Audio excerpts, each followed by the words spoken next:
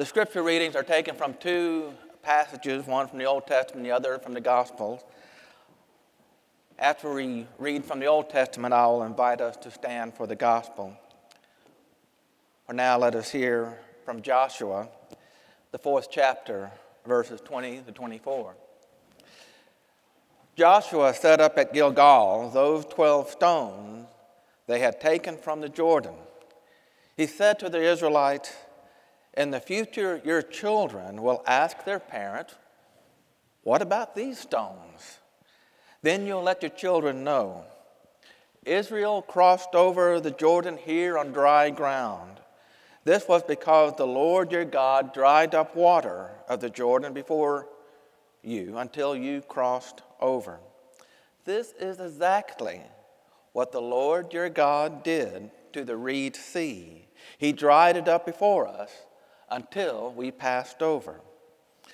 This happened so that all the earth's peoples might know that the Lord's power is great, and that you may always revere the Lord your God." Now may we stand for the gospel reading as you are so able in body and spirit, and receive this word from the passage of Luke. A man named Simeon was in Jerusalem. He was righteous and devout. He eagerly anticipated the restoration of Israel, and the Holy Spirit rested on him.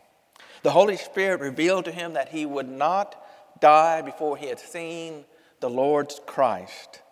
Led by the Spirit, he went into the temple area, and meanwhile, Jesus' parents brought the child into the temple so that they could do what was customary under the law. Simeon took Jesus in his arms and praised God, and he said, "Now, Master, let your servant go in peace according to your word, because my eyes have seen your salvation. You prepared this salvation in the presence of all people. It's the light for revelation to Gentiles and a glory for your people Israel." The word of God for the people of God.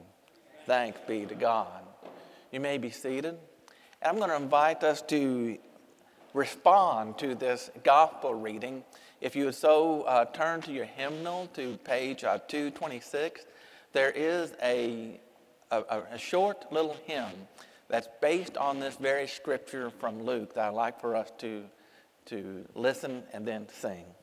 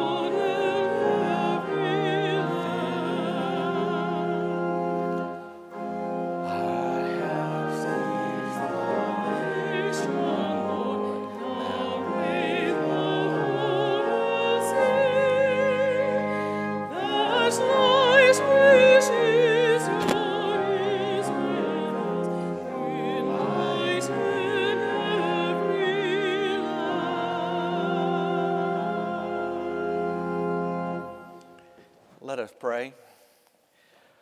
O gracious God, may the words of my mouth and the meditation of our heart be acceptable in thy sight, O Lord, our rock and redeemer.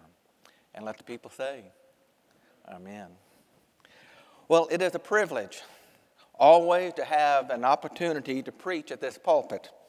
Today marks the 3rd time this year where I have so preached. Hold your applause. The first time was on January 1st, which was the first Sunday after Christmas. The second time was on Sunday, April 23rd, which was the Sunday after Easter. You see where this is going? And today, the first Sunday after Christmas once again.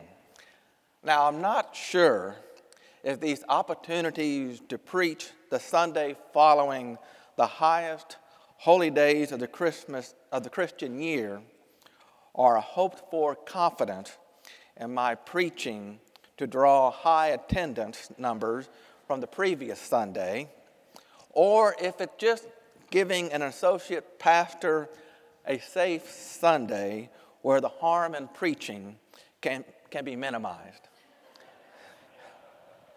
Now, y'all laugh, but I'm glad you all are here to laugh with me and to help fill this sanctuary on this wintry advisory Sunday. Thank you for being here this morning. May we celebrate and give thanks to God that we here on a day, on what I like to call one of the low, high holy days of the Christian year. Well, why should worship attendance be this way? On one Sunday, we're celebrating the birth of the Savior of the world, and people have come to worship the newborn King. On another Sunday, we're celebrating the resurrection of Christ, the one who has conquered sin and death. If worship attendance is an indicator of our response to the world-changing, life-transforming event of the birth and resurrection of the Savior of the world, might we expect people would want to know more, would want to experience more, come back the following Sunday? Instead, on these Sundays after Christmas and Easter, one could look around and raise the question, did that message take last week? What's going on? Yet today we are here out of custom, out of faithful observance, out of our Sunday morning ritual, present in body and spirit, and perhaps along with those who eavesdrop on the radio or are reading captions live online, watching, listening, and singing, and reading for what message may follow and take within us on this low, high holy day after Christmas. Our message is loving all never gets old. Centers on two biblical accounts. The first in which a freed people remembrance a deliverance. And the second, a Holy Spirit-led old man who sees the future with complete deliverance for all people. And both stories have their roots in a faith community's ritual and tradition. Now, I want you to hold that thought for a moment. A faith community's deliverance through a faith community's ritual and tradition. Let us compare that with the eve in which a ritual of the new year, during which there will be another well-known community tradition which will strike at midnight. At that time, there will be sung the song, which is the last of our Christmas record sermon series. What is that song? Which, if it is not sung, would feel like the new year has not yet arrived. What is that name? Auld Lang Syne? Yes, Auld Lang Syne. A song that nearly everyone recognizes but doesn't know the words to it. It is probably the most well-mumbled, well-hummed song of the new year. An English newspaper, The Independent, recently reported a survey in which only 3% of the people in the United Kingdom knew the word to Auld Lang Syne. According to The Independent, Auld Lang Syne is an 18th century song from Scotland, which means for the sake of old times. The author of these lyrics is unknown. These lyrics we have because they are copied by, and some of which are original to, the Scottish poet Robert Burns. And it was he who gave the poem to the Scots Musical Museum in 1788 with the following note. The following song, an old song of the olden time, and which has never been in print, nor even in manuscript, until I took it down from an old man. So here's the English translation from the Scottish tongue. Should old acquaintance be forgot and never brought to mind? Should old acquaintance be forgot and Auld Lang Syne? And then the chorus, for Auld Lang Syne, my dear, for Auld Lang Syne, we'll take a cup of kindness yet for Auld Lang Syne. And surely you'll buy your pint cup, and surely I'll buy mine, and we'll take a cup of kindness yet for Auld Lang Syne. For Auld Lang Syne, my dear, for Auld Lang Syne. We'll take a cup of kindness yet for Auld Lang Syne. We too have run about the slopes and picked the daisies fine, but we've wandered many a weary foot since Auld Lang Syne. Auld Lang Syne, my dear, Auld Lang Syne. We'll take a cup of kindness yet for Auld Lang Syne. We too have paddled in the stream from morning sun until dine, but seas between us broad have roared since Auld Lang Syne. For Auld Lang Syne, my dear, for Auld Lang Syne, we'll take a cup of kindness yet for Auld Lang Syne. And there's a hand, my trusty friend, and give me a hand of thine, and we'll take a right goodwill draught for Auld Lang Syne. For Auld Lang Syne, my dear, for Auld Lang Syne, we'll take a cup of kindness yet for Auld Lang Syne. Interestingly, Robbie Burns' contribution of Auld Lang Syne was not intended to be a New Year's Eve ritual song. According to a 1965 Life magazine article, we can thank a big band leader, the Canadian Guy Lombardo, whose band first played Auld Lang Syne on American radio during a 1929 New Year's Eve music set. Now, I have to confess that after I read all the words to Auld Lang Syne, I had some misgivings, which I shared with our music director, Jimmy Emery. I said, some parts of this song feel like a drinking song. I'm not sure if this song is appropriate to sing in church. But there are portions of Auld Lang Syne, lyrics that touch on human friendships that have endured over the years, of friendships made in youth and have lasted into maturity, of friends playing alongside one another on hillsides, now separated by many a weary foot, of friends paddling together in a stream, now separated by a roaring ocean. When I talked about this sermon topic with one of our pastors, Kenan Pickett, who helped create this Christmas record sermon series, I learned that the song Auld Lang Syne and the passage from Joshua were chosen for their association as a marker, as a cultural and spiritual religious defining point. So it is on the transition between the old year and the new year that a song from the 18th century and popularized in mid-century radio and television is sung. A song in which people cherish friendships, forged and shared joys and sorrows. And through putting one hand with the other hand and taking a cup of kindness for old time's sake. Is Auld Lang Syne a cheesy song? Guy Lombardo told Life magazine in 1965, "Call it corny, I don't care."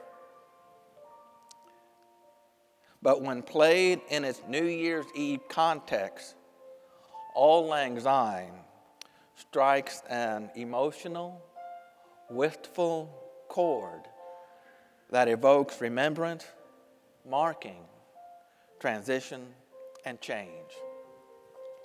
May we go now to the scriptures and connect with two stories that mark a remembrance and transition in faith. Let us go first to our scene from the book of Joshua, not far from the Jordan River. About a mile east from Jericho, the 40-year wilderness-tested Israelites gathered in a place called Gilgal. Their attention was upon Moses' successor, Joshua, appointed by Moses and commissioned by God to be the leader of the Israelites. Their attention was also upon 12 large stones with 12 men, each one from the 12 tribes of Israel, had taken from the dry bed of the Jordan River, taken up while the flowing Jordan waters, stopped by the hand of God, allowed the Israelites to cross on dry ground. Joshua spoke, "In the future, when your children ask their parents, 'What about these stones?' then you will let your children know. Israel crossed over the Jordan here on dry ground. This was because the Lord your God dried up the waters of the Jordan before you until you crossed over. This was exactly what the Lord your God did at the Red Sea. He dried it up before us until we crossed over. And this happened so that all the earth's population might know that the Lord's power is great, and that you may always revere the Lord your God." 4 days later, as the Israelites remembered their deliverance from slavery in Egypt, they broke the Passover bread for the first time in the land promised to the children of Abraham, Isaac, and Jacob. And the manna which they had received and had been sustained during their 40-year wilderness sojourn came to an end. The food that they would eat from then on would be from the fruits of the promised land. The 12 stones at Gilgal, now lost to history, remain a biblical transitional monument in the story of God's promise to Israel. The crossing of the Jordan was the culmination of a 470-year Israelite sojourn, slavery, freedom, and return from Egypt.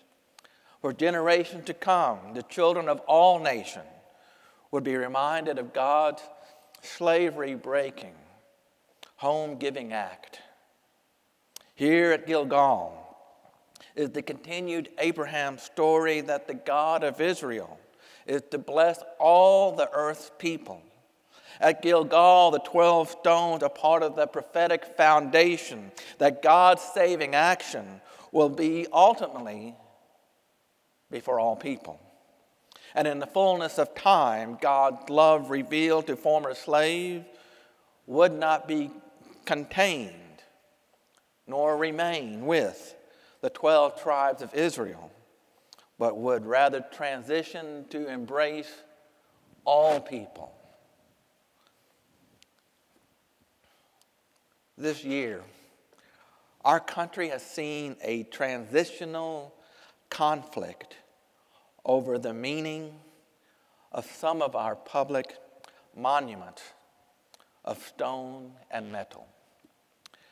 Protest in Charlottesville called to question the meaning of those public monuments raised in memory to military and political leaders during our country's greatest crisis. The question was, were these public monuments raised to memories of wartime valor, even if such valor was given in defense of slave-holding institutions? Or were these monuments a Jim Crow cover for a more sinister message of white supremacy? Or were these monuments a segregationist cover that equal protection of the law is still denied the generation of former slaves? What we did see was a movement of a white nationalist, race-based tribalism that gave their interpretation of a public monument in Charlottesville. And their interpretation led to the death of a young woman who had protested for an inclusive, loving vision of our nation's ongoing story. In her death, there's not yet a monument of stone, but there is, for our nation's memory, a new monument to justice and love named Heather Heyer. In that her life was given in a loving act, may we say such love will never get old? Let us return to Gilgal and fast forward some 1,200 years to first century Jerusalem. Our Gospel of Luke scene takes place in the temple.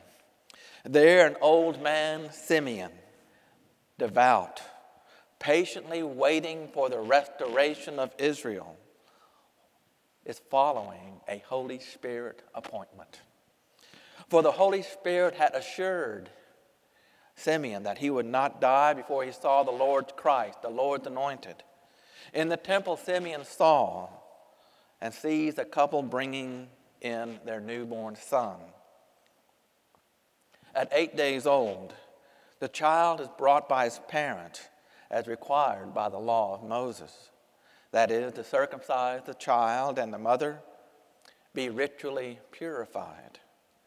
The child is Jesus, and old man Simeon, led by the Spirit, enters the temple area and takes Jesus into his arms and praises God, saying, "Now, Master, let your servant go in peace according to your word, because my eyes have seen your salvation.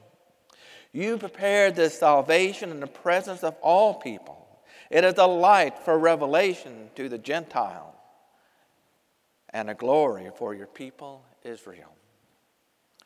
What does this story of Simeon mean for us?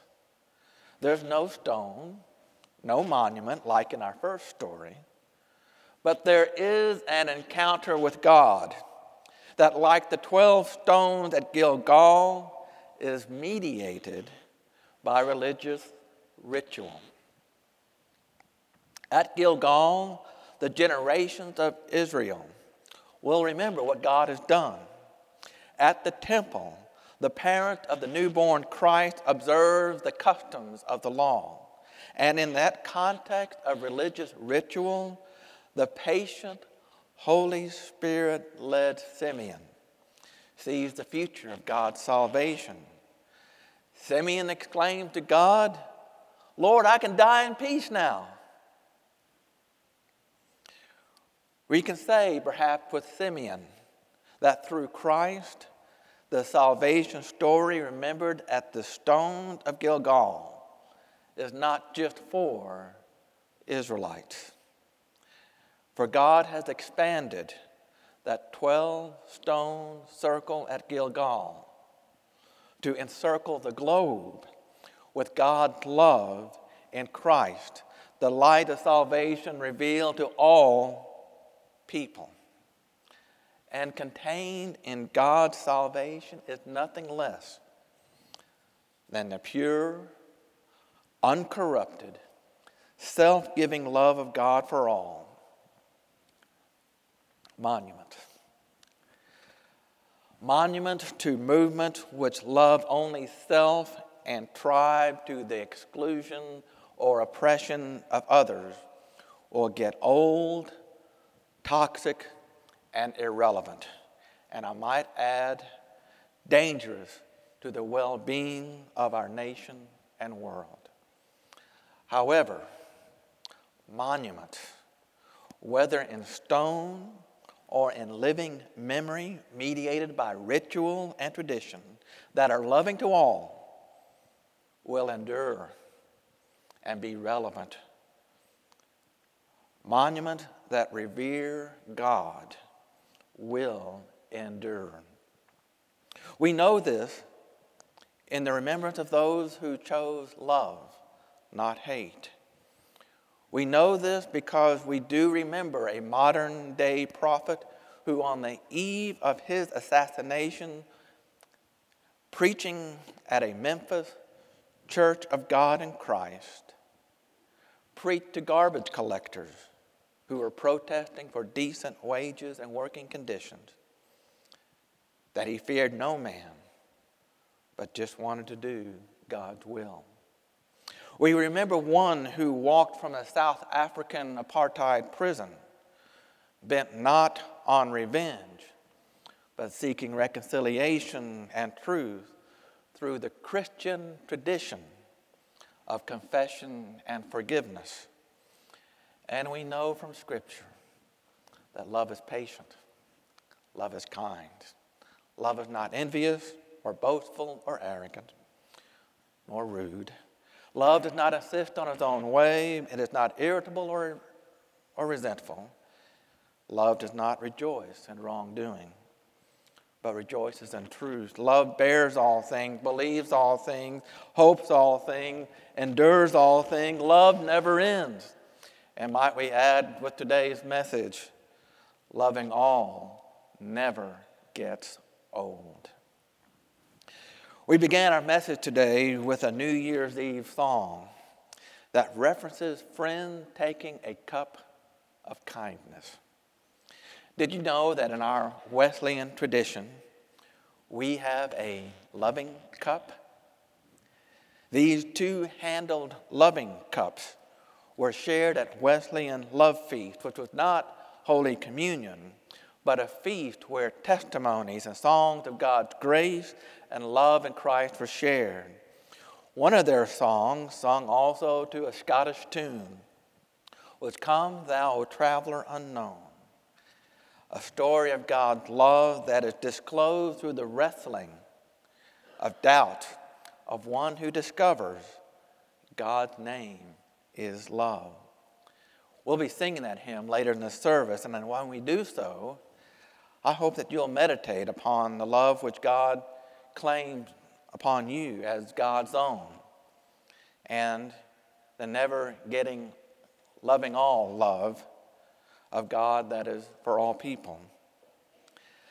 As Jimmy and I discussed the music for today, I discovered that the song, "My Master, See the Time Has Come," that song of Simeon, which, like the poet Robert Burns, we took from an old man, Simeon, had the same meter as Auld Lang Syne. I think as followers of Christ, as so blessed by God's perfecting grace, to have loved one another as Christ has loved us, that to sing "My Master, See the Time Has Come" to the tune of Auld Lang Syne just might be the song that would take on a Sunday after Christmas, a song proclaiming a love of God and for all peoples. May we pray?